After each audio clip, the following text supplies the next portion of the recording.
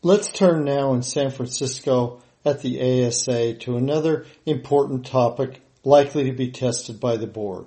As usual in this audio question and answer series, the governing keywords along with the text of this audio file will be in your Bible Central sources. In this case, Big Blue, Big Red, and Mocha Blue. So let's turn to a question, answer, explanation of interest today. A single best question, a modified released Mocha Minute question, which is, as is so often the case, applicable across many board battlefields. Certainly the basic, the advanced Part 1, and the Mocha examinations. The question reads as follows. Again, it's a single best. Why do patients with end-stage cirrhosis require an increased initial dose of a non-depolarizing muscle relaxant to establish paralysis? Why do patients with end-stage cirrhosis require an increased initial dose of a non-depolarizing muscle relaxant to establish paralysis? Is it A, altered drug binding to serum proteins, B, decreased hepatic clearance, C, increased volume of distribution, D, proliferation of acetylcholine receptors, or E, decreased number of acetylcholine receptors? Again, why do patients with end-stage cirrhosis require an increased initial dose of a non-depolarizing muscle relaxant to establish paralysis? Is it A, altered drug binding to serum proteins, B, decreased hepatic clearance, C, increased volume of distribution, D, proliferation of acetylcholine receptors, or E, decreased number of acetylcholine receptors? Good luck. Let's saddle up, lock and load, and attack this important subject, namely the altered dose of a non-depolarizer in the setting of cirrhosis and the mechanism of action for that. According to the ABA Horse's Mouth in this released modified Mocha Minute, quote, hepatic failure leads to an increase in volume of distribution of hydrophilic drugs, including neuromuscular blockers, leading to the requirement of a larger initial dose. Non-depolarizing muscle relaxants are highly ionized, I'm still quoting, water-soluble compounds at physiologic pH and possess limited lipid solubility.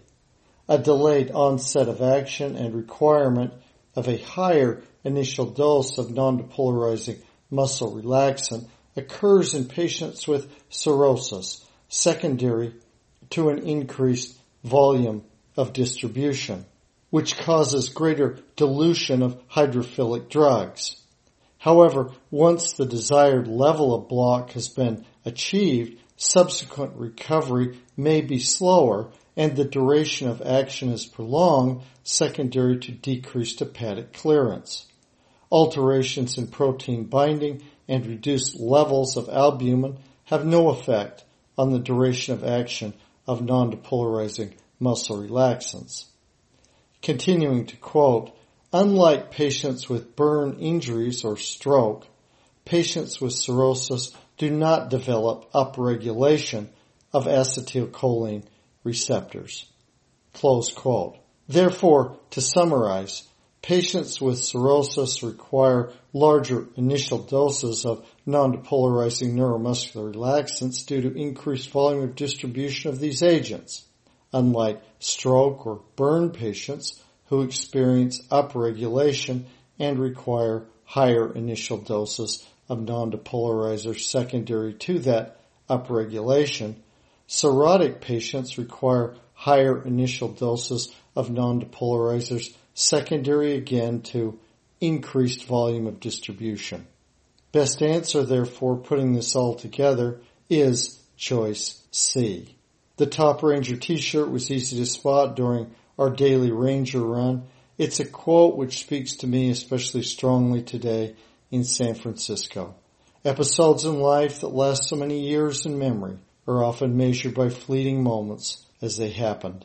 Having just landed in San Francisco, where I'll man the Dr. Jensen board prep booth. I'll hoist our proud colors and see many old friends while hoping to meet a few coming along. I especially like to go to the resident case poster presentations. It's fun to see the enthusiasm coupled with the excellence and the high hope for the future. It gives me a lot of hope, as well as instructing and refreshing my own synapses. 30 years ago, I attended my first ASA meeting here, and I went to the lectures and worked hard at that time studying, like many of you today, to pass boards. I still remember a lot about that meeting and that time. Now it's just a fond and proud memory of a type you'll have someday, of the episodes that make up your preparation during this sometimes stressful and critical time in one's career. Keep up the fight.